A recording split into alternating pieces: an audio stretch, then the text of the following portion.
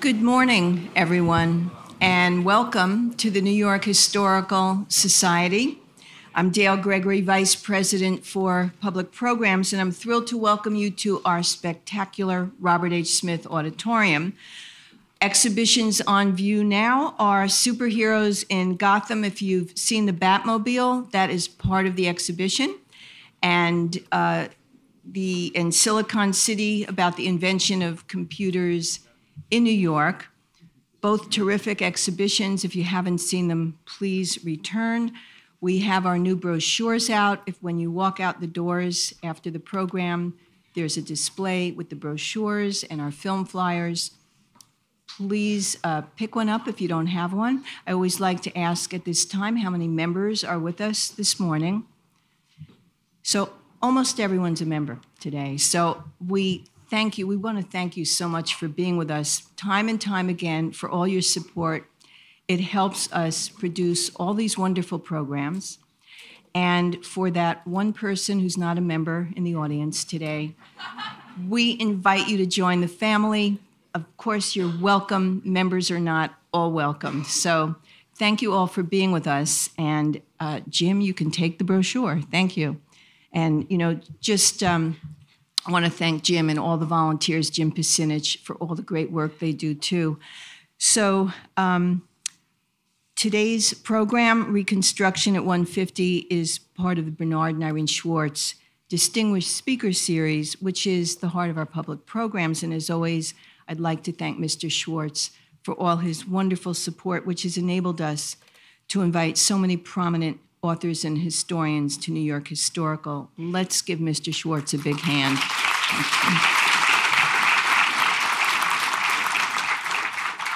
Now, we had a few of our board members signed up. They maybe aren't here yet, and maybe I don't see them, but Pam Schaffler and Lon Jacobs were signed up. If you're here, or even if you're not, we want to thank them and all our wonderful Chairman's Council members who are with us as well this morning for all their great work and support.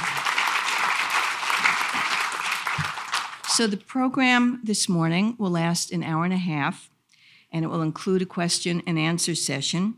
There will be no formal book signing, but the authors' books are in our museum store for sale. And this morning we are delighted to welcome David Blight, Eric Foner, Edna Green Medford, and Harold Hultzer back to the New York Historical Society. Just curious also how many people were at the film Glory last night with our speakers. It's always just a handful. So one of our audience members told me that Glory will be on TCM soon. Keep your eye out for it as well. Now, David Blight is the class of 1954 professor of American history at Yale University. He is the director of the Gilder Lehrman Center for the Study of Slavery, Resistance, and Abolition at Yale, where he also teaches the class The Civil War and Reconstruction Era. He is also a valued trustee here at New York Historical Society. He is the author of many books on the Civil War and Reconstruction eras, including Race and Reunion, The Civil War in American Memory, which was winner of 8 book awards, notably the Bancroft and the Abraham Lincoln Prize.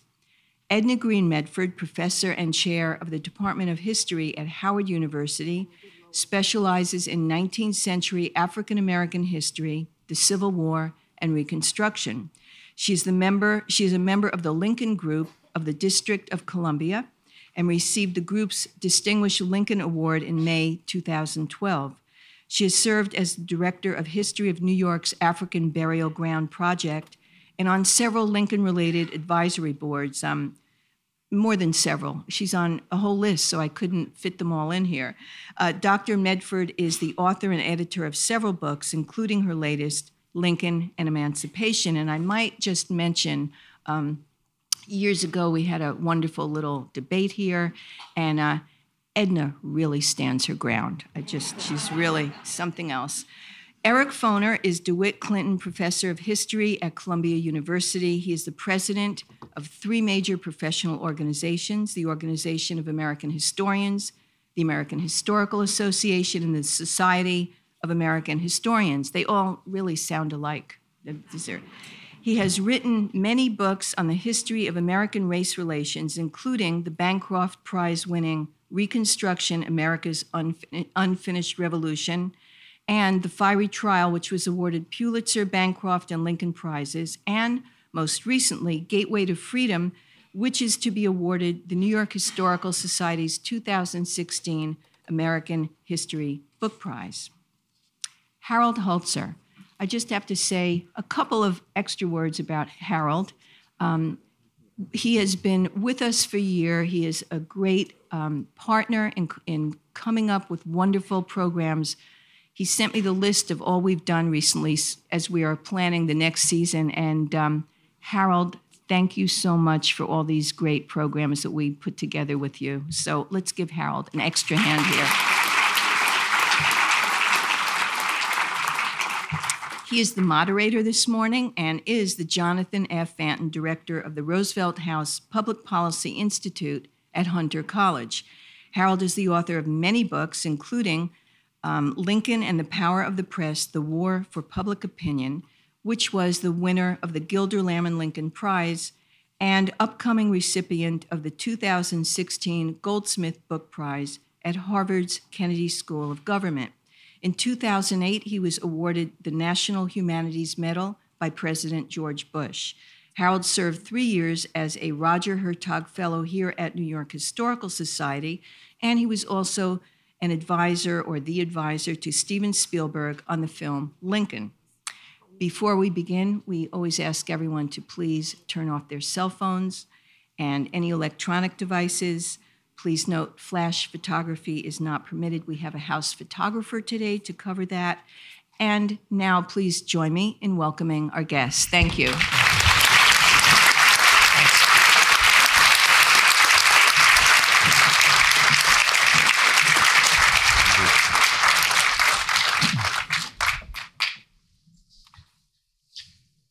Good morning.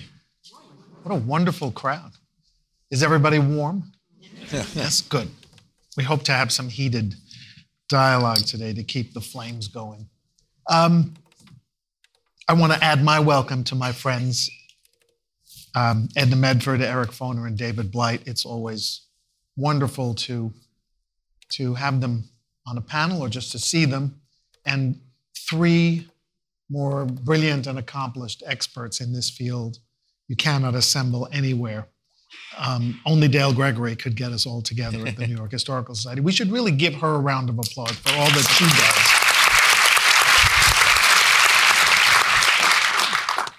does. So let me start by observing that we are certainly living through an era in which emotions are being repeatedly laid bare about the history of race relations in America, not to mention race relations in America now. And we are being reminded constantly about the symbols of that era that still abound in our own culture and, in many cases, rub the emotions even more raw. And I think we all know the most recent examples. Let me offer one that may have slipped under the radar. 3 weeks ago, Hillary Clinton was appearing in Iowa, defending her choice of Abraham Lincoln as the greatest president ever. She was asked, who was the greatest president? She didn't want to pick her husband. She didn't want to pick President Obama. Thought it was safe to pick Abraham Lincoln. Who can object? Always a good idea. It's a good idea. She was doing a very good job when she decided to add one extra comment. Quote, Lincoln was willing to reconcile and forgive. And I don't know what our country might have been like had he not been murdered, but I bet that it might have been a little less rancorous, a little more forgiving and tolerant. But instead, we had Reconstruction. We had the reinstitution of segregation and Jim Crow. We had people in the South feeling totally discouraged and defiant. So I really do believe Lincoln could have very well put us on a different path. Within hours, Ta-Nehisi Coates blogged, Clinton, whether she knows it or not, is retelling a racist, though popular version of American history, which held sway in this country until relatively recently, that Reconstruction was a mistake, brought about by vengeful Northern radicals, resulting in a savage and corrupt government, which in turn left former Confederates, as Clinton puts it, discouraged and defiant. It really isn't too much to say, if you're going to govern a country, you should know its history. Well, a New York Magazine blog said much the same thing in a piece entitled, "Did Hillary Clinton Channel Dixie's View on Reconstruction?" It got pretty rough. So I will, just for purposes of telling the whole story, I did my own piece for HuffPost and the History News Network that said, come on, everybody. We know what she was trying to say, that Lincoln was a great leader and might have negotiated the waters of that period a whole lot better than Andrew Johnson. I don't hear any support, so I'll just move right on. No, I'm not asking for support. No, we'll go on. No, we'll have question. We'll have a question period. No one can hear you, so. Anyway, you see, Reconstruction still stirs emotions, as it should. So let's start with Lincoln. Because Lincoln was the president who put together a Reconstruction plan while the war was still going on. What did he plan? And let's start with Edna on that and go down the line. December 1863, proclamation of amnesty and Reconstruction. Lincoln was headed toward the end of the war. He wanted to think about what should occur once the war was over. And his plan was very conciliatory to the South, absolutely. By his plan, what we think of as the 10% plan, very few Southerners, very few Confederates would have had to give up their allegiance to the Confederacy and actually take an oath of loyalty to the Union.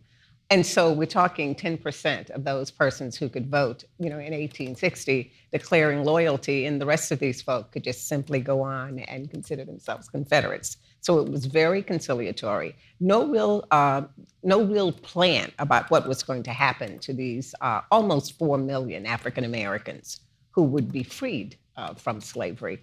Although at the same time that he's issuing this official proclamation of amnesty and Reconstruction, he is writing to the governor of Louisiana. Louisiana is about to go under the Reconstruction process. So he's writing to him. He's writing to General Banks as well, talking about the possibility of voting rights for African Americans. And in other ways, too, he's suggesting that, African Americans need to be educated, that there's certain rights that they should have, but he's not talking about citizenship at this time.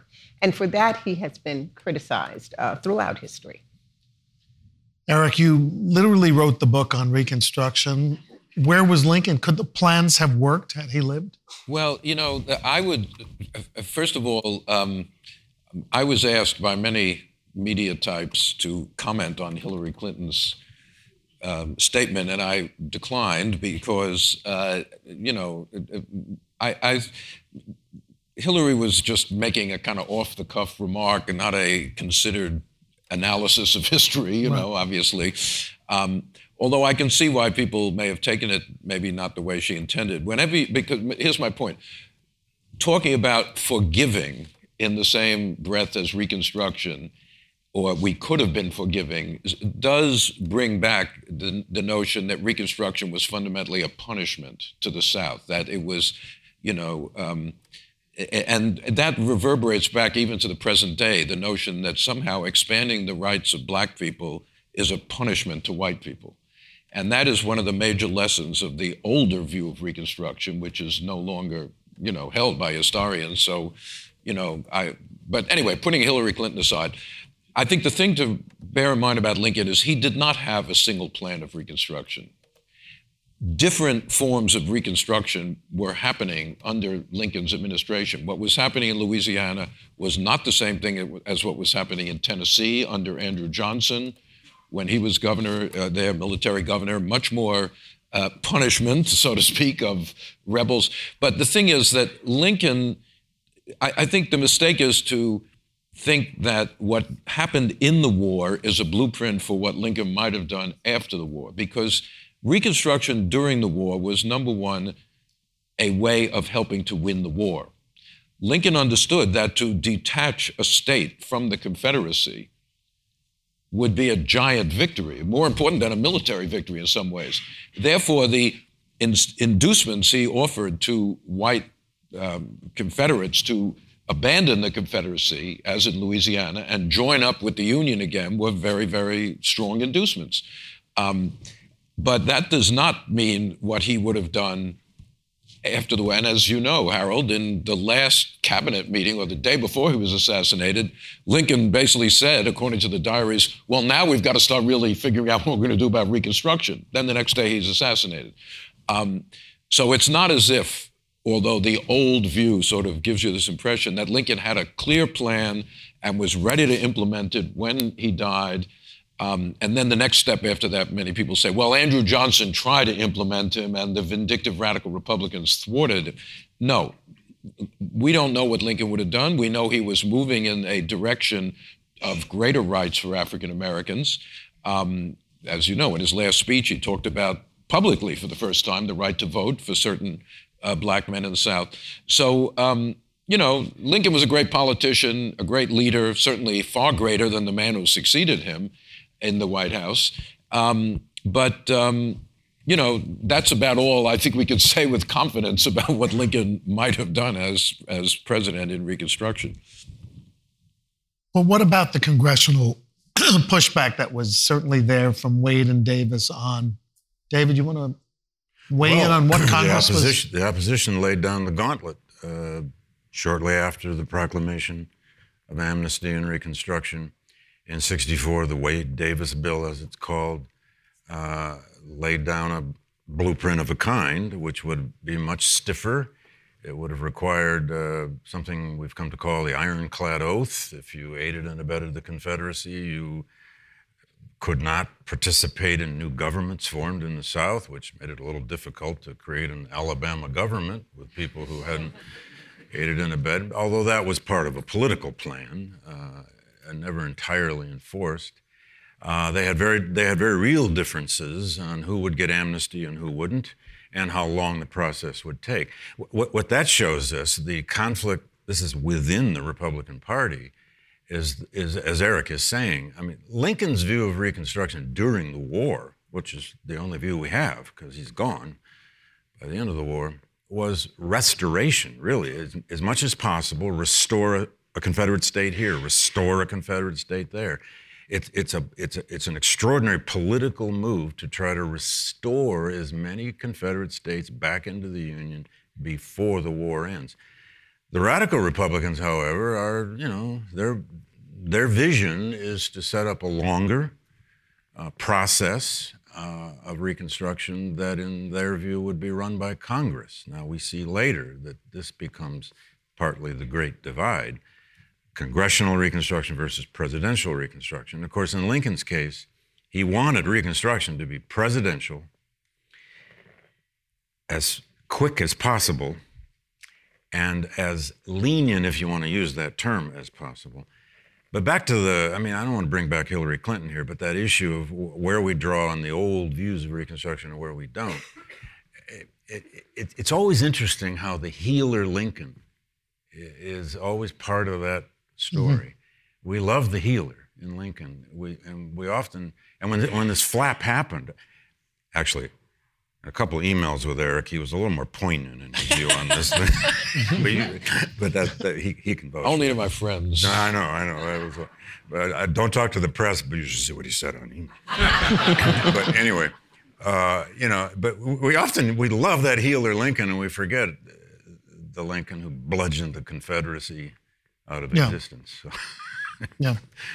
So Lincoln is gone, perhaps because, in many people believe, because John Wilkes Booth heard that final speech, a speech on Reconstruction, in which Lincoln said that the very intelligent African Americans and those who have served in the Army, sounds like denying voting rights, but in fact represented the first time an American president had publicly called for some kind of voting rights for black men. Men, it was always men, of course. Booth is in the audience and turns to one of his Confederates, small c, and capital C, and says that's the last speech he'll ever make. And 3 days later, he personally makes good on his promise to silence him. So I think it's important to note that while we're talking about divisions within the Progressive Party in the United States, the Republican Party, there is a Democratic Party that has quite different views, which we'll get to. So the struggle is deeper and wider at the same time. So now we have Andrew Johnson, pro-union, racist, successor to Abraham Lincoln, a Democrat all of his career. He is recruited into the new National Union Party because he represents a loyal Southern state to balance the ticket. What is the concept, or what are the concepts of Reconstruction that are now floated about with a weakened presidency and perhaps an emboldened Congress? What is the definition we should begin carrying as we go forward in our discussion? Why don't we start with David and come this way now? Okay. Well, in broad terms, in 65, 66, and then 67, when this constitutional tug of war and constitutional crisis develops between the president and Congress, they're really struggling over questions like who will rule in the South, and however you recreate new states, new governments, new regimes, who will rule? Secondly, who will rule in Washington? Congress or the president? And they're dealing with totally unprecedented issues. There's nowhere in the Constitution you can look up, section whatever, where it says, how do you restore the Union after an all-out civil war? They just didn't plan for that. And the third part is, how will the freed people be defined? What rights will 4 million former slaves have? Under what circumstances and under what kind of enforcement? These are totally unprecedented problems and questions that American statesmen had never faced before. It's a constitutional challenge, a political challenge, a moral challenge. It's remarkable how prepared, in a sense, the radical Republicans were with a plan. So this is something Eric wrote so beautifully about in his book, that these were people who came to this with a plan. It's not going to all work, but they had a plan. So it's these kinds of huge questions. But at the heart of it was this constitutional struggle. Would this be controlled by Congress over against a very weakened president, or by a president who really isn't a Republican, who doesn't really have a party, so to speak, and has a leadership style, let's just say, did not serve him well, and who is, without a question, a dyed-in-the-wool white supremacist, a dyed-in-the-wool states' rightist. His famous slogan was, the Union as it was, the Constitution as it is. If you think that through quickly, that means 13th Amendment if we have to accept it, no 14th, no 15th, just restore the Union as quick as possible, end slavery, because it's already ended, but no civil or political rights for blacks. Yeah, well, I totally agree with what David said. I mean, Andrew Stole Johnson. it all from your book. But I frequently change my mind after I write. Well, let me know, will you? Yeah, right. Andrew Johnson has certainly is a contender for the title of the worst president in American history. It's right up there. There are other contenders, but we don't have to go into that right now. But I think just to emphasize, not to repeat what David said, but to emphasize, the critical question of Reconstruction is the end. What is going to follow slavery? This is, the institution of slavery was a gigantic presence in American life up to the Civil War. It was by far the largest concentration of property. It was the producer of the biggest export of the United States, cotton. It was the foundation of a powerful ruling class in the South, which was also very powerful in Washington. Slavery was an economic system, a political system, a racial system. It's now destroyed. what is going to replace slavery? What kind of labor is going to replace slave labor? What political structure is going to replace the political structure?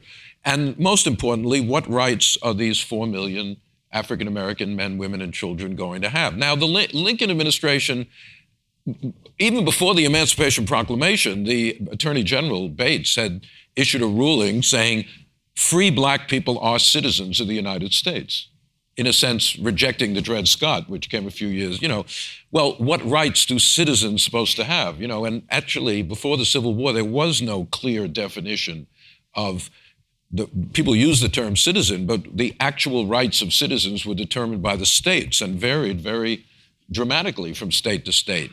But now, the radical impulse is an impulse toward equality, toward nationalism, toward defining, and the war had created a giant national consciousness which hadn't really existed before. And now the question is, okay, we're going to define who's a citizen, and we're going to create a society of equality among citizens.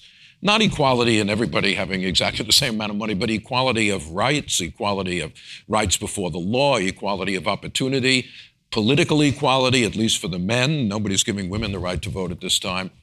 And Andrew Johnson was completely unwilling to accept those principles. Yes, slavery's gone. There's no way it's going to be restored. Everyone understands that. But what follows slavery is the crux of the giant battle that takes place between Johnson and Congress in 1865, 66, 67.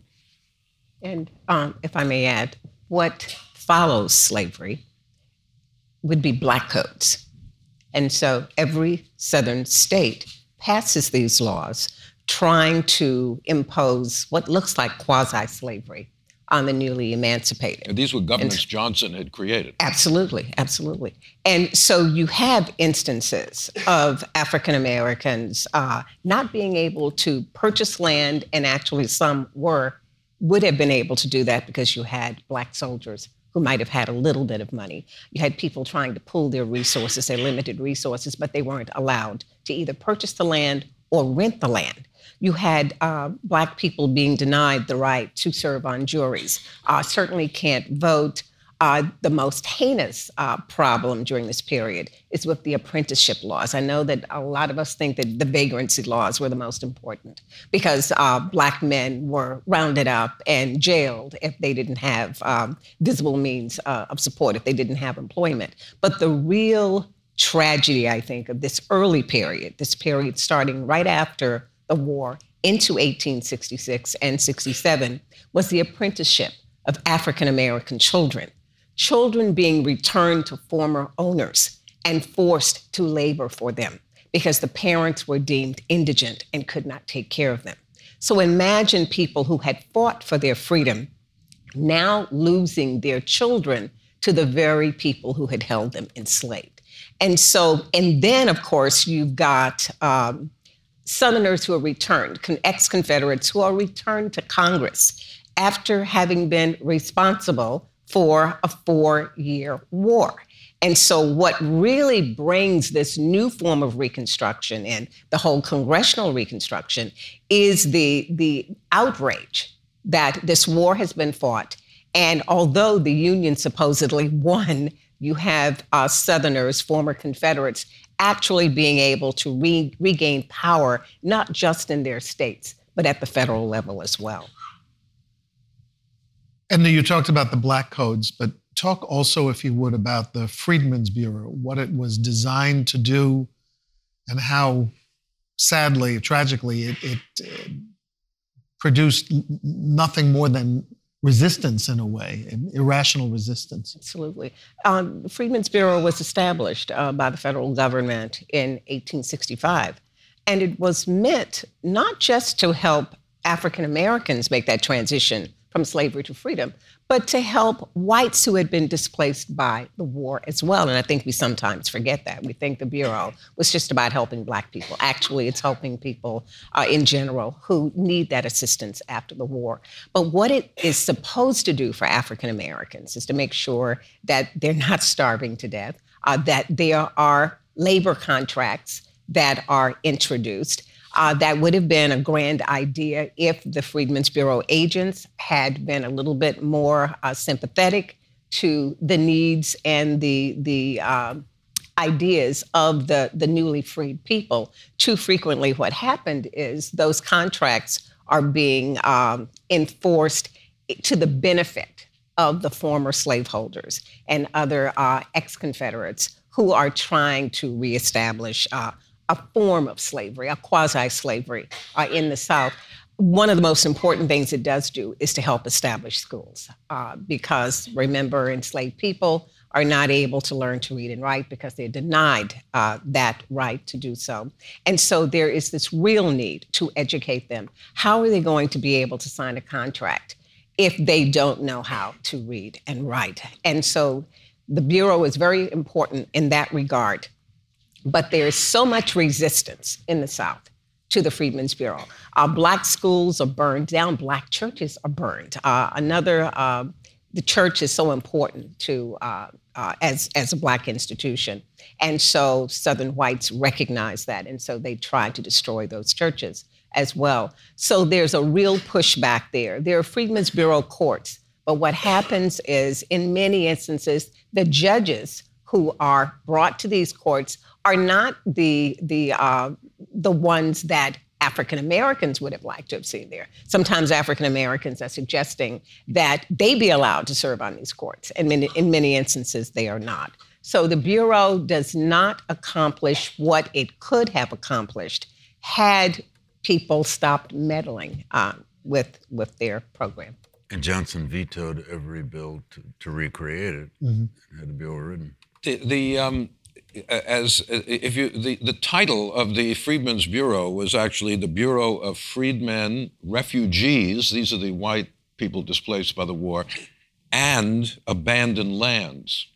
And the original measure that set up the Freedmen's Bureau anticipated, in a very vague sort of way, that the Bureau would not distribute free of charge, but settle African-American families on land which had fallen into the hands of the government during the Abandoned Land, when Southerners had fled, One of the early things that Andrew Johnson did, remember, Congress is not in session when Andrew Johnson becomes president in April, all the way down to December. So he's got a free hand to deal with this through most of 1865. And one of the things he does is order all this land restored to the former owners. And that, from the very beginning, undercuts the African Americans wanted, the famous phrase, 40 acres and a mule, i.e. they wanted some economic wherewithal to underpin the freedom they had required.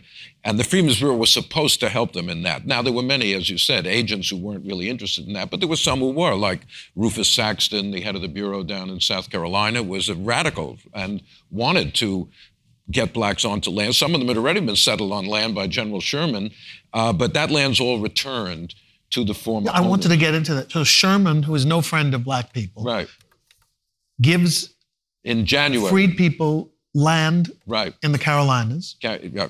and the land is settled. Maybe planting is done. Well, by the summer there are thousands of black families on this Sherman and presumably land. beginning to farm.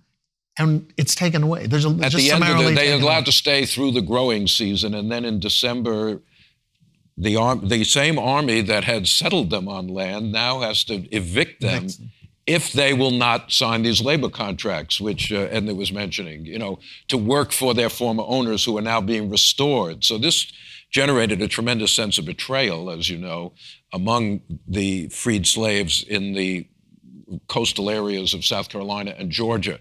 But even in many other places, in Virginia, in Louisiana, there was land on which African Americans had been settled, not by Sherman, but by the Bureau.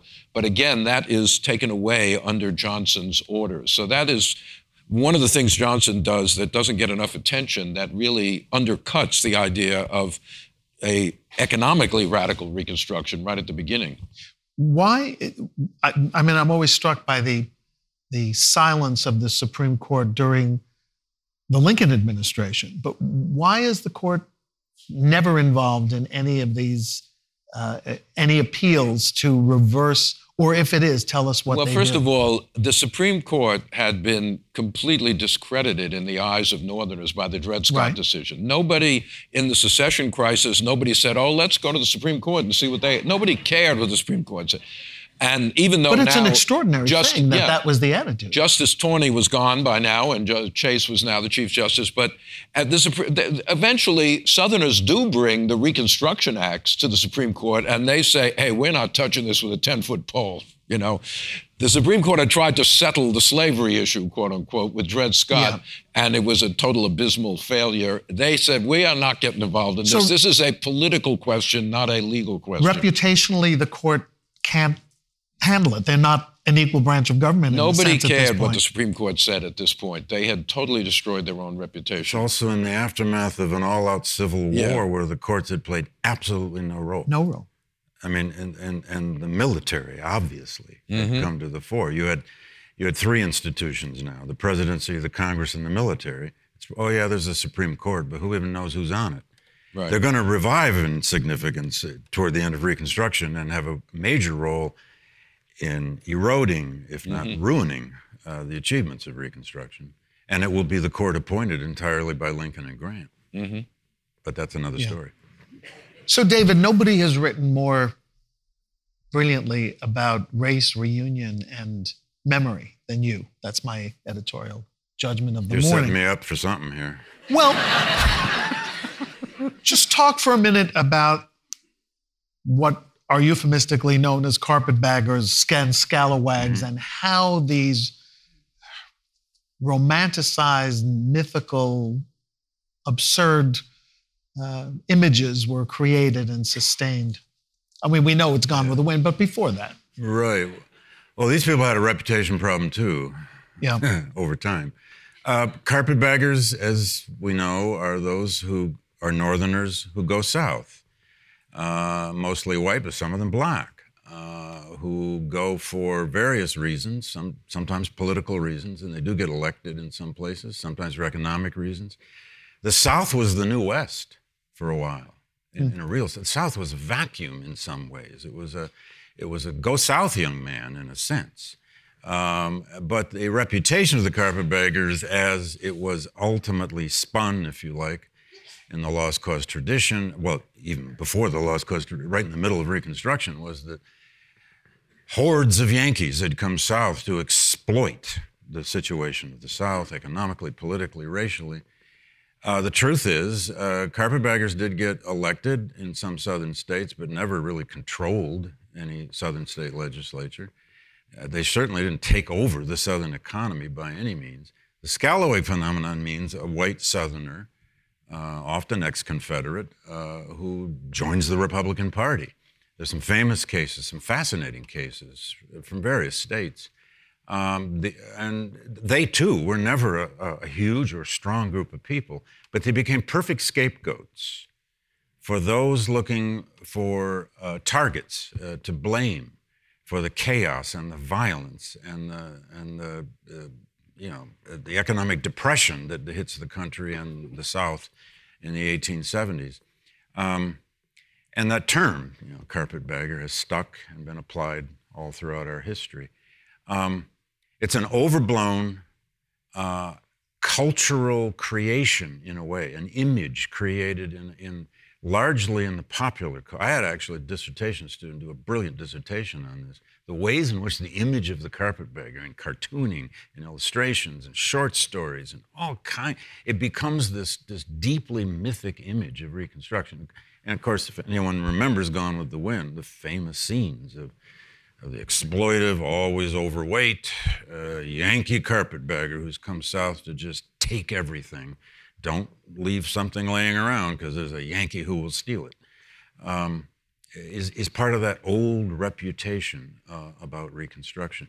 They never really controlled Reconstruction, and in some states they were a genuine aid to the revival of the economy.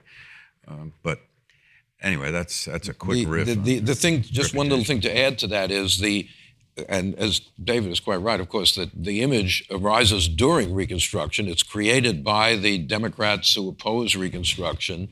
It then becomes written into the history and the culture in the ways you described. But one of the reasons for the tremendous emphasis on these is that the other side of that is the de-emphasis on the actual role of black people in Reconstruction. That part of the Reconstruction myth is that African Americans were just kind of inert. They were manipulated by others. The carpetbagger that African Americans are just not capable of creating their own political aims, their own political organizations, using the vote intelligently, et cetera. And so if things went wrong, in an odd sort of way, it wasn't really blacks' fault. They were like children. It was these carpetbaggers who manipulated them. And they're the ones to blame for what people thought went wrong in Reconstruction. So the white carpetbaggers, the white scalawags are blamed, and the the majority of Republicans in the South, who are black people, are kind of seen as just manipulated by others. And this is something which in older days was seen, was a way of black people were interpreted at many points in history, that they were the victims of others, not people with actors of their own on the stage of history. By the way, the scalawags were often people who had been unionists during the Small war. Farmers. And a tremendous, bitter division, and came out of context of tremendous, bitter division in places like upstate Georgia, upstate Alabama, where there was a lot of unionism. And this was about memories of who was on whose side during the war. And if you were a white Southerner voting for Republicans in 1868, you better find protection by 69. But the argument, too, is that this is a period of Negro rule, that there are so many African Americans in these state legislatures. And the reality is they're not dominating anything during this period. They are predominant in the lower house of the South Carolina legislature, but they're not the governors. They're just not in charge anywhere. But collectively, with the so-called carpetbaggers and the scalawags and black Republicans in the South, they are working together to actually improve the South. Because what we do see is that you have the introduction of a public school system that's state funded. The South didn't have that before you had this alliance between these three groups of people. They are reforming the tax laws and so forth. They're doing a lot of things that are bringing the South into a more modern era. So they're not doing the kind of damage that historians for a long time, and we are responsible collectively as historians for this image, because it was, I believe, at Columbia with William Dunning. Yes, it was.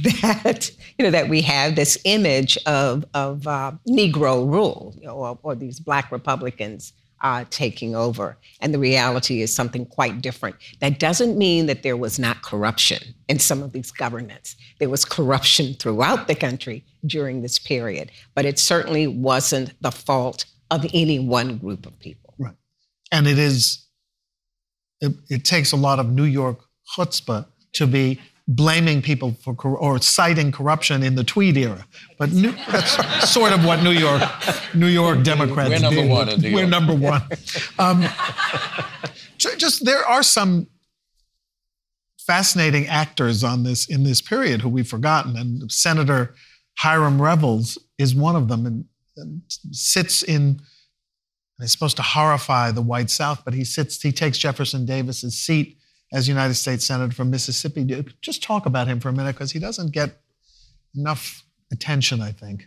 He is the first black senator elected, and it's possible for him to be elected to the U.S. Senate because you have a time when a lot of these Southerners have lost the right to vote for a period of time. And it is a real irony that he's taking the seat of the former president of the Confederacy. But I don't believe he actually serves. I think there is a lot of resistance to him. I don't know. He may have served for just a very short period of time. It's what they call the unexpired term. Right. It's only a few months, but he does serve for a few months. Pinchback, they never actually have. Right. Although they voted. However, I never disagree with Edna, but I will, on one point, maybe do that. The number of whites who lost the right to vote is grossly exaggerated. That's true. It was by the time Hiram Revels is elected, there were no disfranchisement in Mississippi of white voters. There was a little bit right at the beginning of radical Reconstruction, but that fades away. They were just taking a walk and refusing to vote. Let's just get this point straight. Who appoints rebels to the unexpired term? The legislature. The senators were elected by the legislature, not by popular vote. Even for an unexpired term? Because in many states, the governor appoints unexpired but terms. Obviously Jefferson Davis had not been in Congress not since 1860, Right. But that term continues. So there's an open seat for a few months, so to speak. And so Revels, as you said, the first African American senator is in there. Reconstruction politics is really fun, but it's a little labyrinthine. It's lively. Yeah. Messy. Before we get to the amendments, which I think we should cover. By the way, let me just point out, this is a question. How many African Americans are in the U.S. Senate right now? 2, thank you. That's right. Cory Booker and, what is his name, Scott from... but, there were 2 black senators during Reconstruction, Revels and then later Blanche K. Bruce. In all of American history, I think there's been 9 African American senators, and most of those are within the last 4 or 5 years. The 2 we have now, Obama... Boris, there were several. This underscores what a radical moment in American history. We know that Obama is the only black president, 1 out of 44, but the percentage of blacks in the Senate is much worse than 1 out of 44. There have been thousands of people, or maybe 2,000, who have sat in the Senate at one time or another, and 9 of those have been African Americans. So, the fact that African Americans, whether it's not Negro rule, as you said, but that people were elected to Congress, to the Senate, to state legislatures, to local offices like school boards and things like that, was a remarkable moment in American democracy, basically. Was there 6 in the House? 6 or 7 in the House? Oh, more than that, 16 in the House of Representatives. This was actual democracy for the first time in Southern history. Well, this is a good segue because I have a question for David that comes out of Revels. Because one person who thought that Revels was a crucial figure was Frederick Douglass. When a chromolithographer of the day issued a portrait of Hiram Revels, Douglass said, "Hang this picture on your walls." He became an advocate, a blurber for the idea that African American families should have Revels pictures in their home. He never said that about Lincoln pictures, although we can talk about the statue later. Where was Frederick Douglass in this period? What was he doing, and what was he saying about Reconstruction? A lot of the time he was wishing he was in the Senate, and he understood symbols. Douglass at one point was urged by some people, it was a bad idea, but to move south. In that moment, that 3 to 5 year period when it was possible for blacks to get elected, late 60s, move south, go to Mississippi, get elected to the Congress. He didn't do it for a whole variety of reasons. Douglass became, after the war, essentially a radical Republican. He agreed with virtually every aspect of the radical Republican plan and regime. He was only modestly in favor of the 14th Amendment at the first because it had its compromises, same with the 15th Amendment, and yet he celebrated both of them once they were passed. Douglass at this time, though, from the end of the war into the 70s, is a kind of a man without portfolio. He didn't have a newspaper anymore until he actually created another newspaper in Washington in 1870. He had no paid job. His only employment, as it had been for so long, was as a paid orator, and he traveled constantly, months at a time, lecturing and speaking about the great issues of the time. But Douglass had a certain kind of personal crisis for a while after the war, and there's the famous line, a wonderful line in his last autobiography when he talks about 1865-66 as the time when Othello's occupation was gone. Famous line from Shakespeare's Othello. It's Douglass saying, "What do I do now? My cause has been won." And of course, very quickly he realizes, no, it hasn't. It's about to be defeated and betrayed. But what he does become is an extraordinarily loyal Republican, in season and out for the rest of his life. And there are lots of reasons for that. and he was a huge supporter of Grant's. Not always in favor of everything Grant did, but Grant was where the power was, and Grant did appoint him to a commission. His first federal appointment was to the Santo Domingo Commission when the Grant administration was trying to, in effect, annex what is today the Dominican Republic. Douglas was part of that commission that went to the DR, or Santo Domingo, and tried to arrange the U.S. annexation.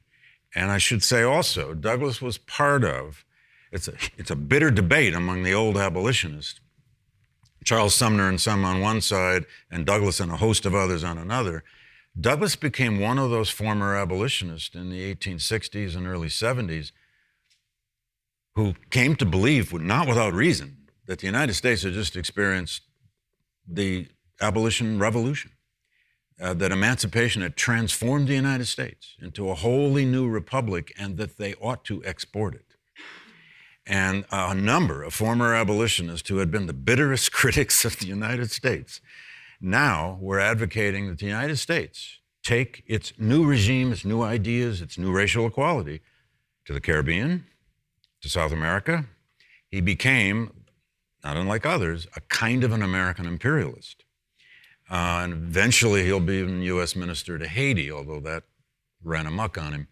But it's fascinating just how much many abolitionists came to see, and it's not hard to understand. They believed they had experienced, a genuine transformation of the meaning of the United States, and that they ought to now be taking this to the rest of, they ought to be emancipating the rest of the world. Now, we know we have a difficult history. It was a very Lincolnian idea. Very Lincoln. Yeah, if Lincoln lives out his term, got to be fascinating. It's our hope and hope for all the world. It'd be fascinating where he'd have been on these issues of annexation. Probably very much the same. Probably would have.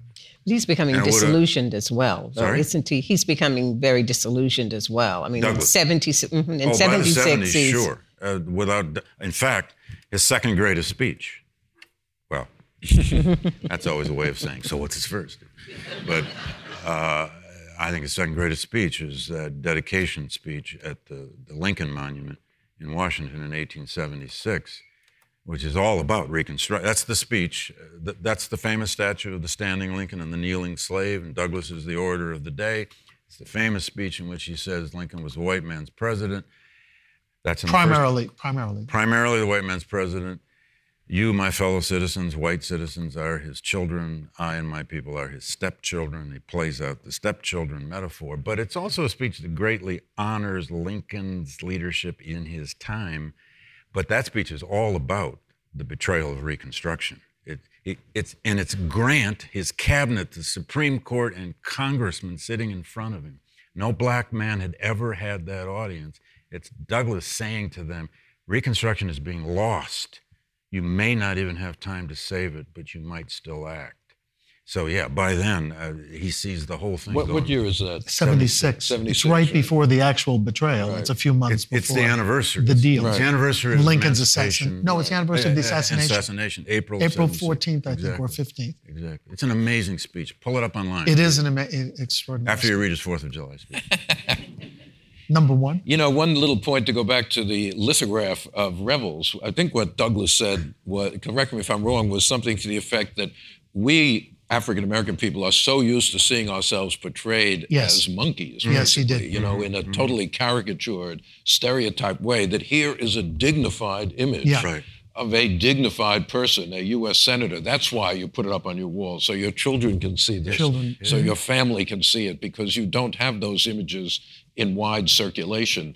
In fact, one of the things that does happen in Reconstruction is the production of all these images of black officials, black congressmen, black freed people working on land. Voting. Voting, exactly. And these circulate widely in the black community as an alternative visual picture. Right. But now, think too, now you're in my wheelhouse for a second. So at the same time, Currier and Ives issues their Darktown images. Right. For years, the most hideous caricatures of African Americans that they had not been producing in that number or with that vulgarity, even in the pre-war period, even for the Lincoln election.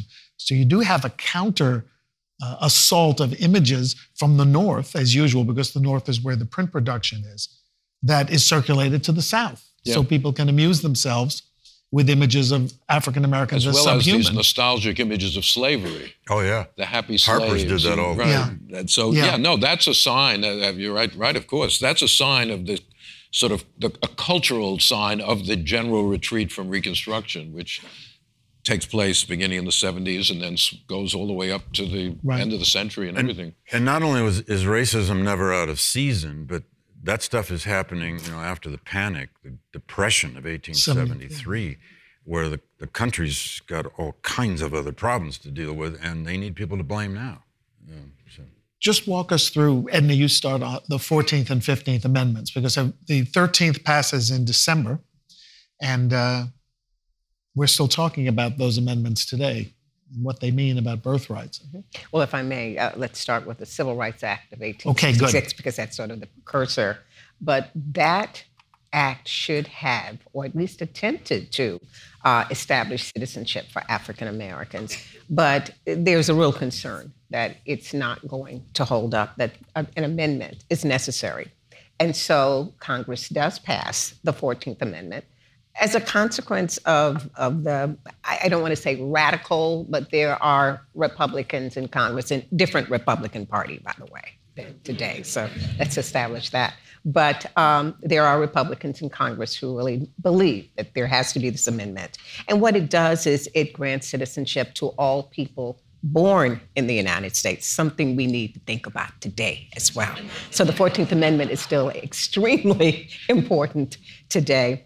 And it also attempts to ensure due process and protection under the laws. I'm always struck by the fact that African Americans have to have their citizenship ensured by an amendment when all of the people we're talking about this period were born in America. These are not people who were born on the African continent. These are people who were born here, whose ancestors were buried here, who helped to build this country. And this had to occur. The 15th Amendment, of course, a couple of years later, granted the right to vote to African Americans, although the 14th had, if I'm not mistaken, talked about the right to vote, but it was more of a... What it said was, which is why Sumner and Douglas didn't like it, is that states could deny people the right to vote. Men, the women didn't like it either because it introduced the word male into the Constitution for the first time. But they would lose. States could take away the right to vote from groups of men, but they would lose some of their representation in Congress. So it didn't actually give anyone the right to vote. It said, if you don't give people the right to vote, you're going to lose some political power. Right. The 15th tries to give black men the right to vote, but it's worded in such a way that it is not that hard to get around. And even today, as you well know, there are states passing laws to deny people the right to vote, which are not, well, this is a court thing, which try to work around the 15th Amendment, and many courts have said, okay, you can do that under the 15th Amendment. And it's the classic, Harold, you brought up how we are always talking about these things. And John Roberts, let's be honest, made us talk about it in the Shelby case in 2012 by erasing Section 5 of the Voting Rights Amendment, or Voting Rights Act. I did just one quick comment about that 14th Amendment.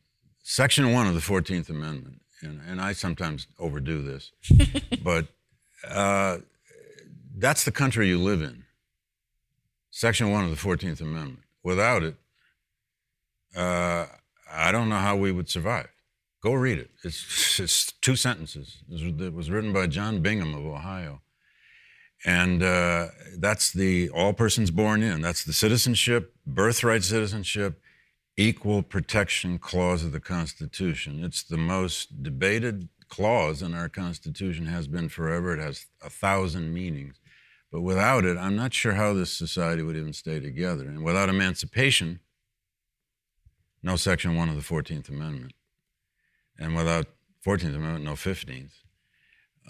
So, those amendments we will debate forever, but without them, It's very much a different constitution after that. Absolutely. The word equal is not in the original constitution. There is nothing in the original constitution which says that people, citizens, have to be treated equally before the law. The 14th Amendment makes that part of the Constitution. And of course, it applies to everybody, not just African Americans. The gay marriage decision was a 14th Amendment decision. Nobody in 1866 was thinking about gay marriage, but they were setting up a principle, not just dealing with a specific thing, a principle of what the country should look like. It should be a country of equal citizens. Of course, what that means is open to debate, but it was a very different idea than the Founding Fathers had put into the Constitution to begin with. I want to ask one follow-up question, but before I do, the microphones have been placed in the two aisles, and I want to invite anyone who has questions, because we'll have a nice long question and answer period, to please line up. So my follow-up, before we get to the questions, is, so the 13th Amendment passes in December 65. How on earth did they pass the 14th and 15th Amendments? What were the legislative bodies like? I mean, Mississippi or Alabama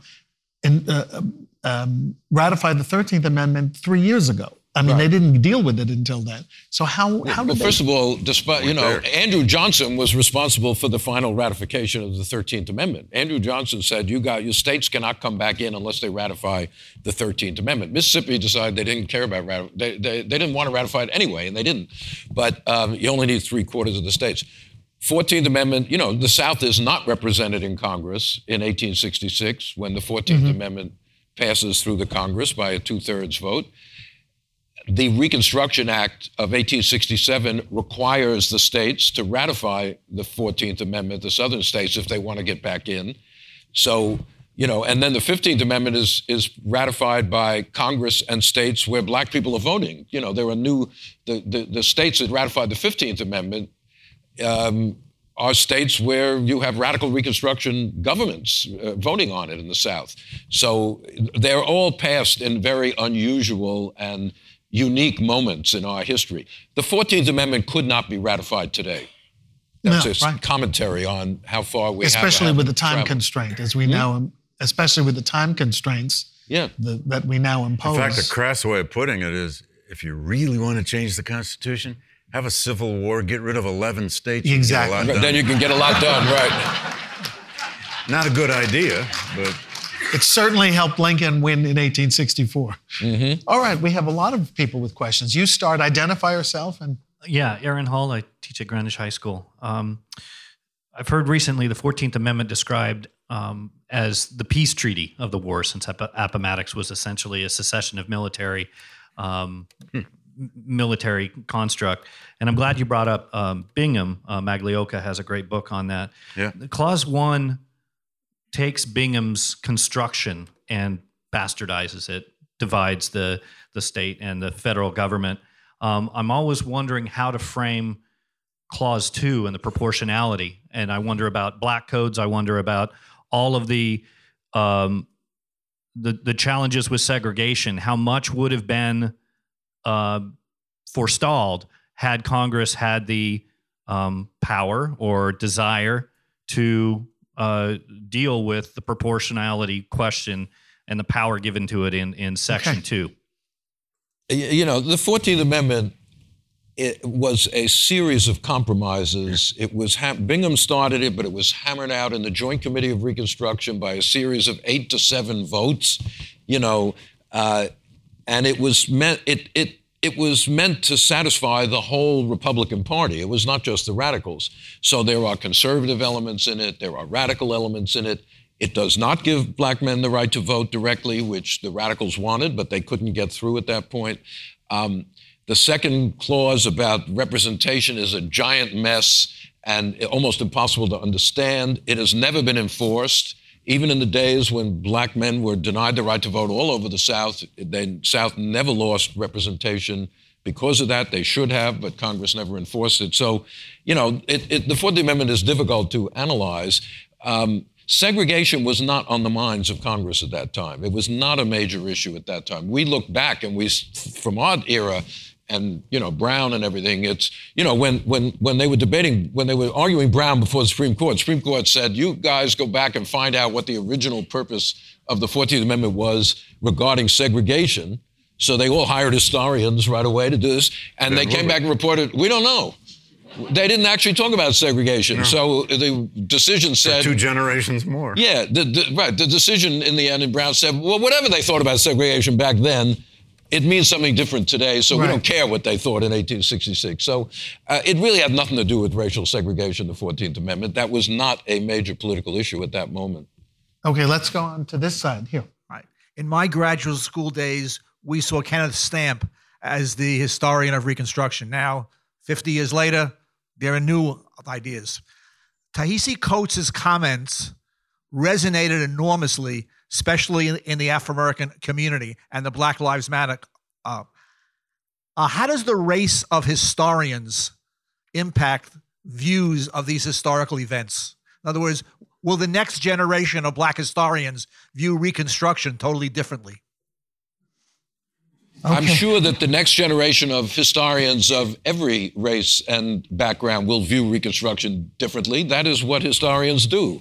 They try to view things differently than their predecessors. Edna, would you like to tackle that question? I don't know that my perspective on any aspect of history is any different from my colleagues, except that I probably pay a lot of attention, more attention to what's happening to African Americans than to any other group of people. But we have people here on the stage who have spoken very eloquently about what's happening during Reconstruction and in other eras of history as well, and have gotten it right.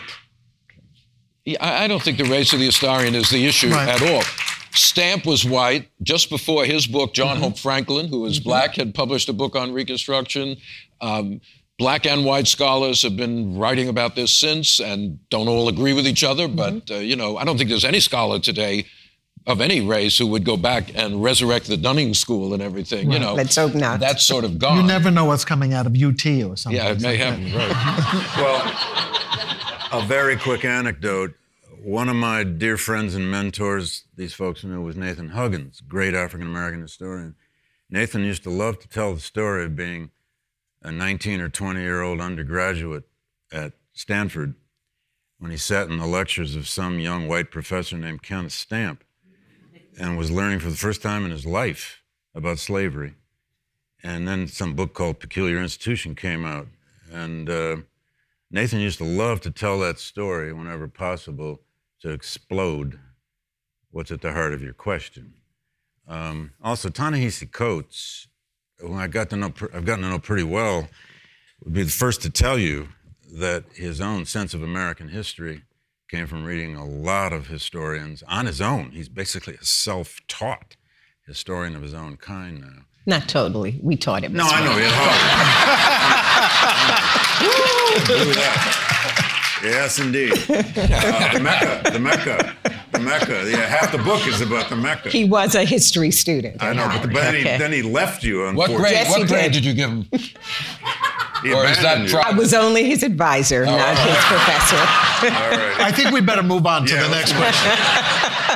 Because I had Eric Holder in class. Oh, my. I gave him a B. But back then, a B was a respectable grade. It isn't anymore. Only from you, because of your reputation. Hi, I'm Jim Pasinich. I'm a docent here. My question, Professor Foner, you talked about the effect of slavery economically and sociologically. The slaves were the heart and soul of the economy before the Civil War. They're free now after the Civil War. How does the Southern economy reboot itself without that slave labor? That is a big problem. And of course, the Southern economy goes downhill for everybody, black and white, with the exception of those at the 1%, for the whole rest of the 19th century. I mean, the economic problems of the South were very dire. The end of slavery wiped out an enormous amount of wealth. The slaves themselves represented wealth, but the banks of the South were all destroyed. The new credit system, the new banking system put into place by the North during the Civil War was completely biased against the South. There was a world oversupply of cotton because the the British had started cotton growing in Egypt and many other places during the war to get around the loss of cotton from the South. When the South comes back, there's a giant glut of cotton and the price keeps falling. In other words, I don't care who was in charge in the South, any political party was going to face a dire economic situation for the next third of the 19th century. And, what they needed was some kind of Marshall Plan or something, but that was not happening in the 19th century. So, the challenges facing Reconstruction and then the challenges facing the post-Reconstruction governments were immense, and they were not solved. By the 1930s, President Roosevelt is saying the South is the #1 economic problem of the United States. And it was a vast landscape of poverty for almost everybody, black or white. Blacks were much more disproportionately at the bottom, but there were more white sharecroppers than black during this whole period. Poor whites suffered enormously too. So it's not a very happy story. Whether there could have been a better policy to, economic policy to get the South out of this, nobody knows. But, that is sort of an underlying problem which confronted Reconstruction and every government that came after it. But we can't consider just the economic issues, because it's the economic problem combined with the lack of social justice, combined with the violence there. And so those things are what really do in African Americans, especially the newly emancipated. And so even if there had been a way to give economic independence, there still would have been a great deal of violence there, because Southerners would have attempted to keep people of color in that subservient position, one way or the other. And we haven't talked enough about violence. I hope we get a question about it. Yeah, let's go to this. I'm Susan Fales-Hill. I'm a writer. Thank you for this beautiful presentation. It was mentioned that Frederick Douglass wanted to help export American values of emancipation to the Caribbean, given that certainly in the British colonies, slavery had been abolished as early as 1834, and not through violence, but through indemnification, partially funded by banks like the Rothschilds. What exactly were they trying to export, and to what areas? Since some of these places were frankly ahead of us. Well, what they were trying to export was, they thought, racial equality, republicanism, representative government, anti-monarchialism. The British Empire, you could say, was a kind of a model, although the economic situation of a Jamaica was not any prettier by then than was the U.S. South. But it was really a kind of political liberalism, 19th century style. And by that, I mean it in the old sense of the word liberalism. The idea that if you create the proper, legitimate political institutions, and you have equality before law and a widespread suffrage, out of that will evolve, human equality, boats will rise, social peace, and so forth. They really believed this, and they saw themselves now as the prophets of this new possibility. They didn't all see it that way. There's a bitter debate among the old abolitionists about just how and where to do this. But the Caribbean, first, was the principal object of this. But they weren't afraid to think about it a lot of other places. I mean, there aren't a lot of republics at that point in history in the world, and they saw America was now the new shining model on the hill, but only because of emancipation, not because of the founding in the 18th century. This is the notion. This is why so many of us now call this the Second American Revolution or the Second Founding, because they really believed that. They had led and experienced a second founding of the United States. And they had, in a way. Now, imperialism always has its problems wherever you try to do it, even if it's extraordinarily righteous in some way. And they found that out in a hurry. I really want to get all of these folks. So let's stop with the group that's lining up, because I don't know if we're going to get to everyone, but you're next. Hi, my name is Maria Madison. I'm with the documentary group. We do a series of films on landmark Supreme Court cases, and I'm wondering if you can go back to the role of the Supreme Court at the end of Reconstruction and the destruction of the promise of Reconstruction as a result of its actions. the role of the court in the end? I mean, that's a long, long story. The Supreme Court, little by little, it wasn't just one moment. Over the whole course from the 1870s, 80s, 90s, you can run through these cases, Slaughterhouse, Cruikshank, one of the worst ever, the civil rights cases of 1883, which invalidated the civil rights law of 1875, the last Reconstruction measure, and then on to Plessy v. Ferguson, Williams v. Mississippi, 1900, which allows the disenfranchisement of black voters in Mississippi. Little by little, the Supreme Court whittled away at the rights that were being supposedly protected of African Americans. Now, there is a phrase out there, the Supreme Court follows the election returns. The Supreme Court was reflecting a general retreat in Northern society from these very high ideals of equality and democracy. But it definitely played a disreputable role in this. The thing that is striking to me is a lot of those cases are still good law in the sense they have never been overturned. And, the Supreme Court builds on precedent. That's our legal system.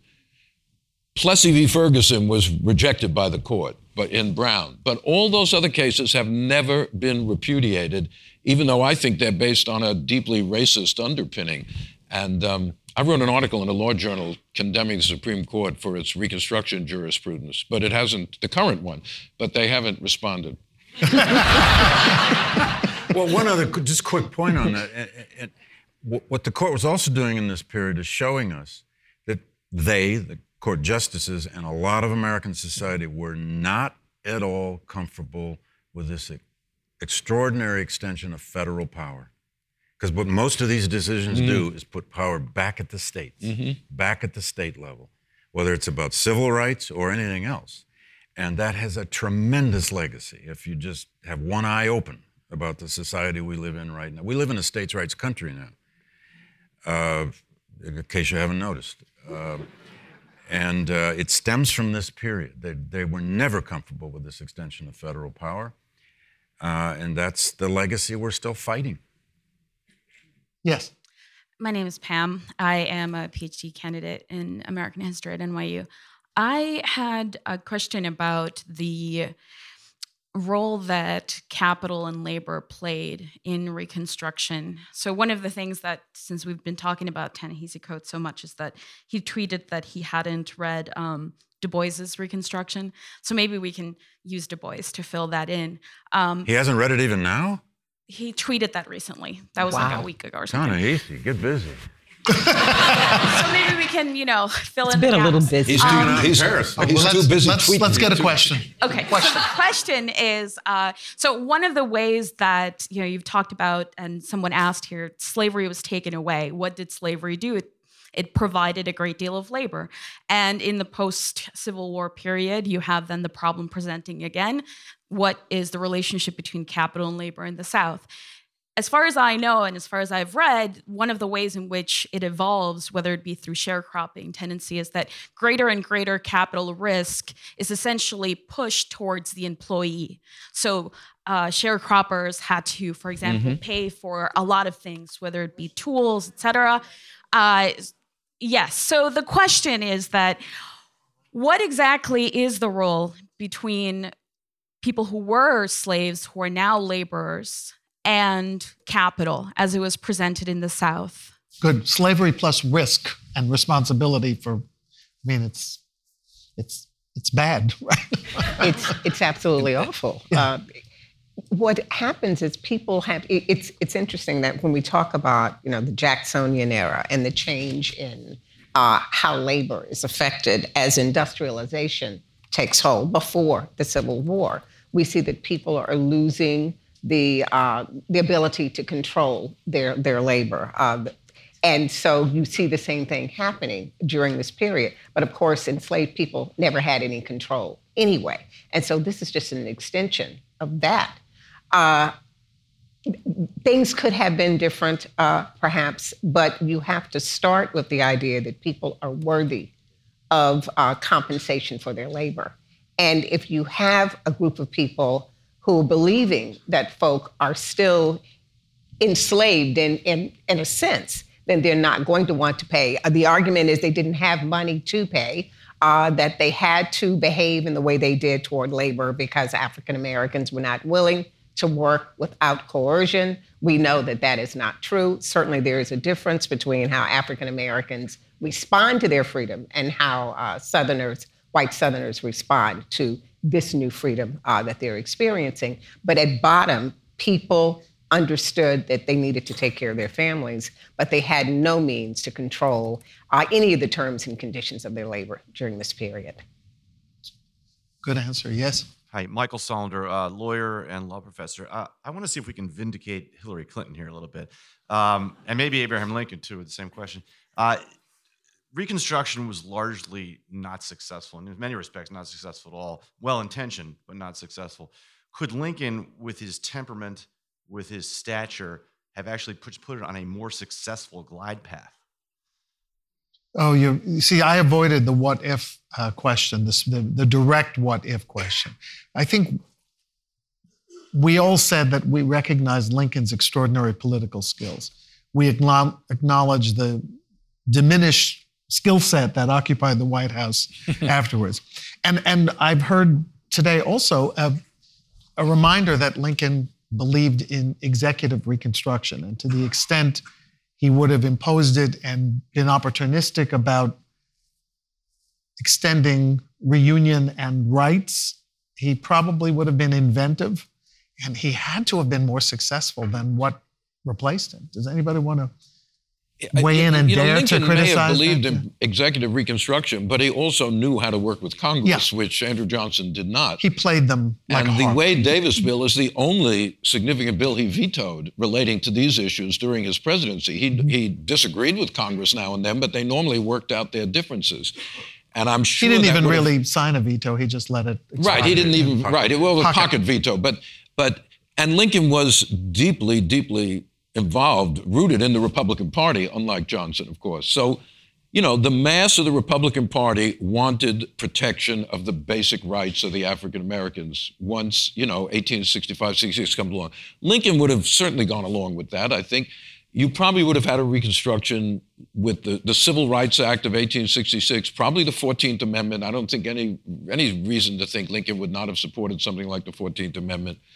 Then how far would you have gotten? Was it Johnson's failure, or was it the white South's violence against Reconstruction?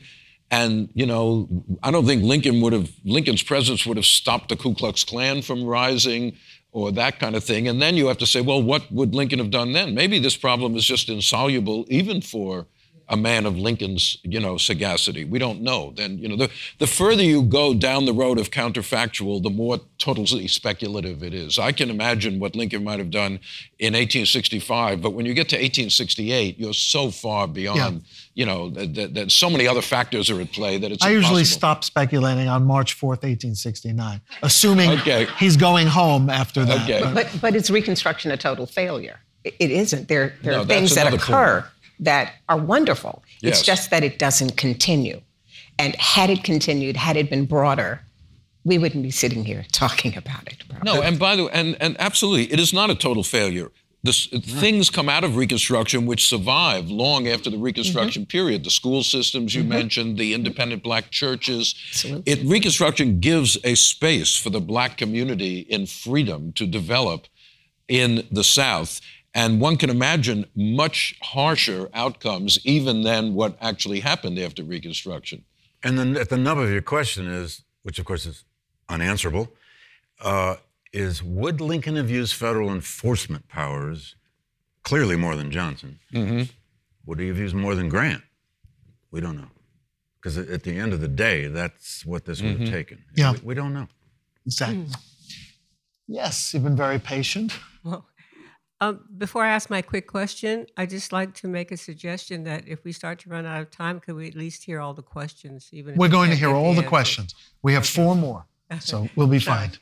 Okay. My name's Alice Labrie. I say this for a reason. I'm former U.S. Department of State Foreign Service.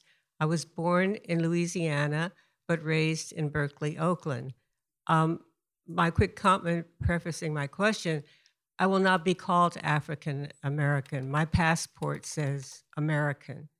I will not be called a hyphenated person. People fought really hard to make us citizens. But anyway, so as a preface to that question, the little children who were made to be apprentices, were they citizens at the time, and when did they start being called citizens? I mean, was that a kindness on the part of some former slaveholders to take these children and do something with them? Oh, heavens, no. No. Well, there were some good slaveholders. This is an attempt. First of all, they're citizens because they're born in the United States. Were they considered citizens at that time? No, because the 14th Amendment had not been established yet. They're being apprenticed immediately after the war. Some of these children had actually never left the plantations, but some had.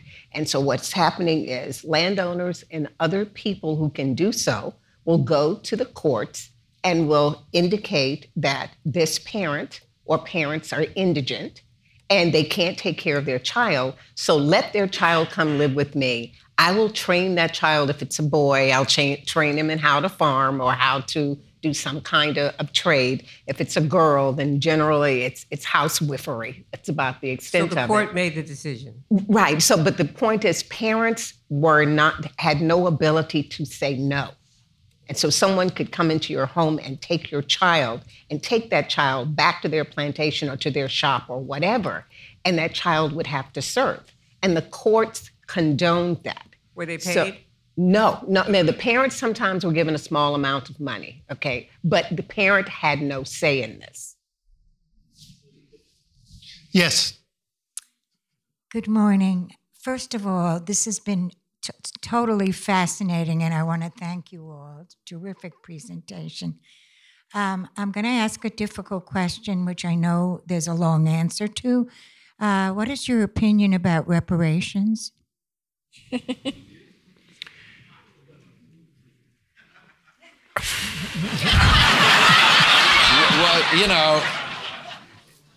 Well, during Reconstruction, the word reparations was not in use, but the demand for 40 acres and a mule was couched in a way that could be analogous to reparations. That is to say, there were African Americans said, look, we have worked this land, we have created the wealth in this society, we deserve payment of some kind for that. That's something along the lines of what reparations is. It has been, in the 1890s, there was a black woman who Mary Berry wrote about. Kelly House. Yes, who had a campaign for federal pensions for former slaves. I don't know if you want to call them reparations or not, but, some kind of payment to reflect the unpaid labor that they had done. Marcus Garvey. In other words, reparations has popped up throughout our history. It's not just something that was invented the other day. I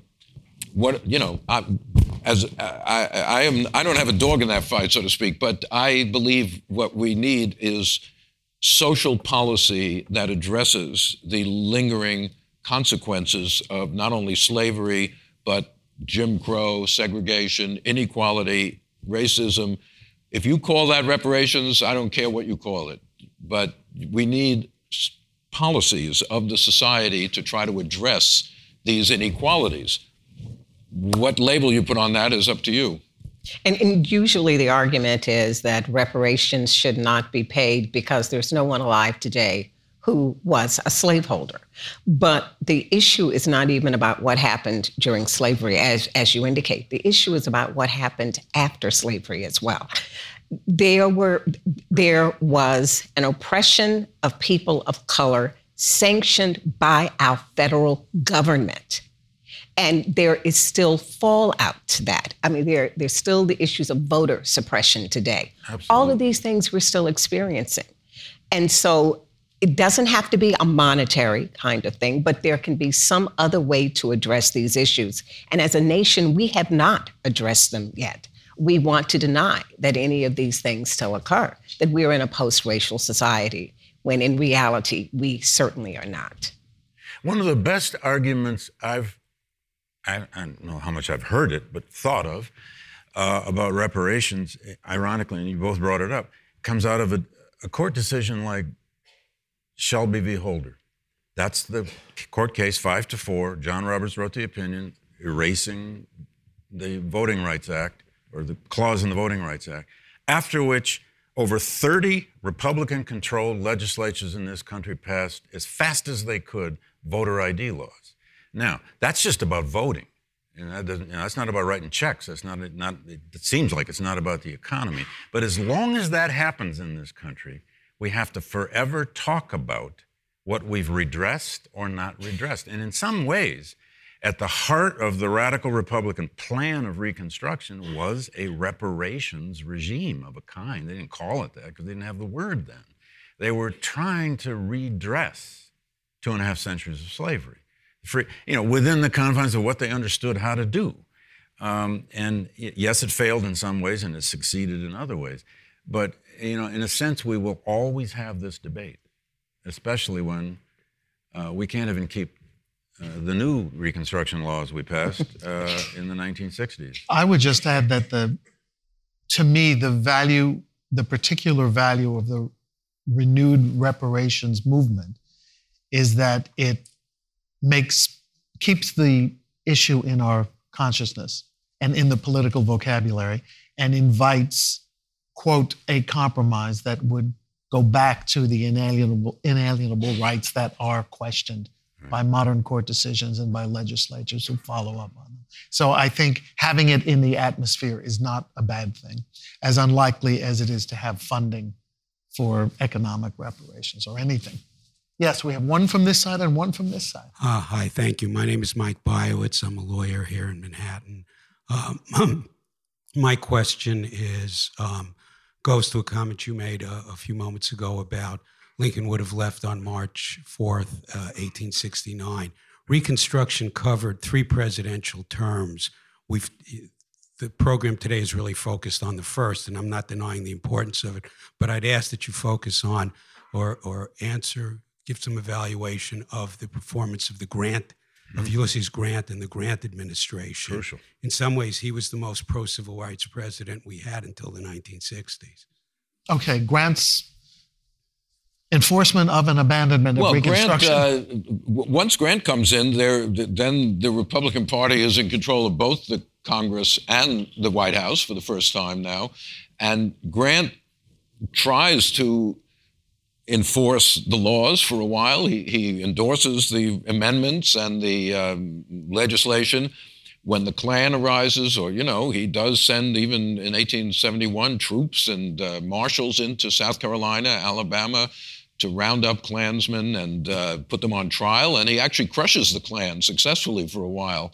But like the Supreme Court, the president is sort of, at the mercy of public sentiment. And particularly, as David said, after the economic collapse of 1873 and the economic depression that starts there, the sort of whole focus of politics shifts away from the Southern issue, so to speak. And Grant is, 1875,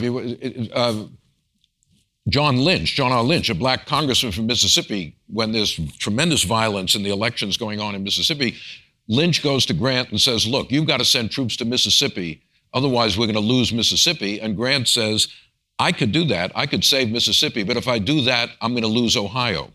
Mm-hmm. What he's saying is Northern public opinion is no longer willing to intervene in the South to protect the rights of black people, and therefore the president is hamstrung. So by the end so the retreat from Reconstruction is going on under Grant, but who does crack down against the Klan, though. We have to give him some credit for that.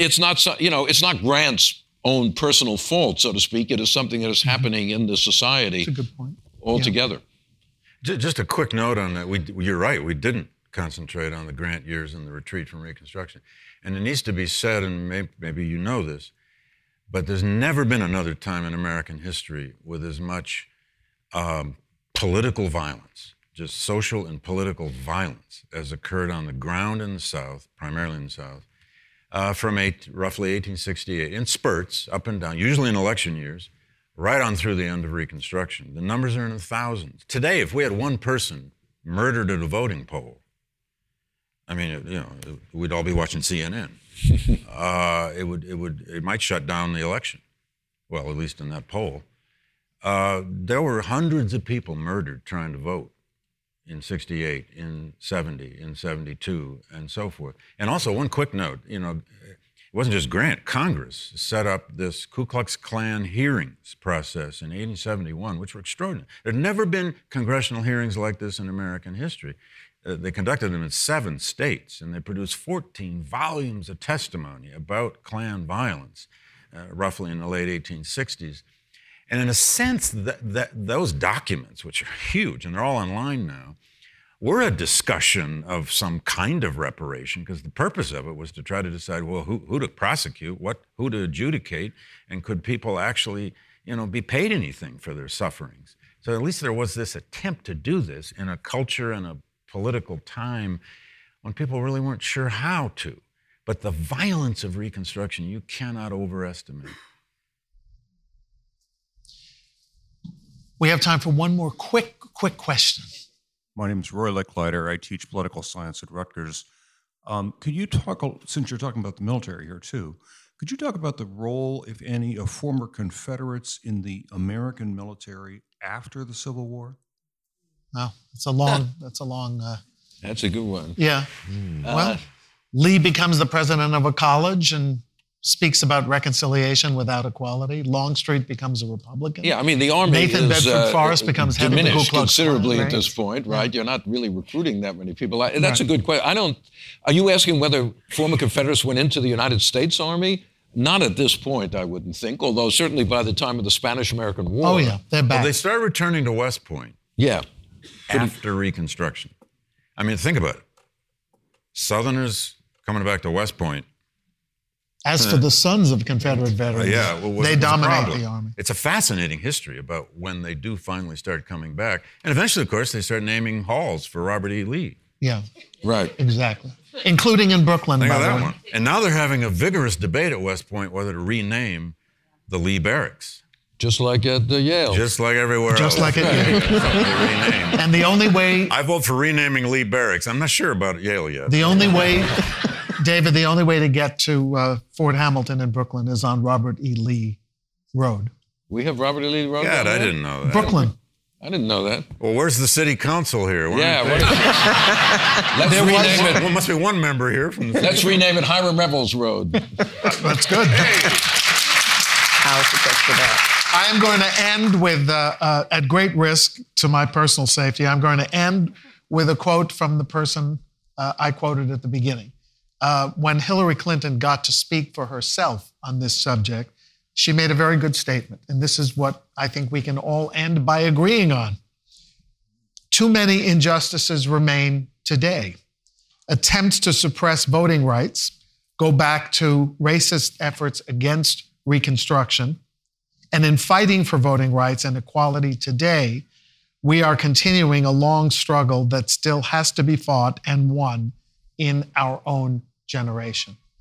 The fight continues, and we thank Edna Medford, Eric Foner, and David Blight for advancing the discussion. Thank you.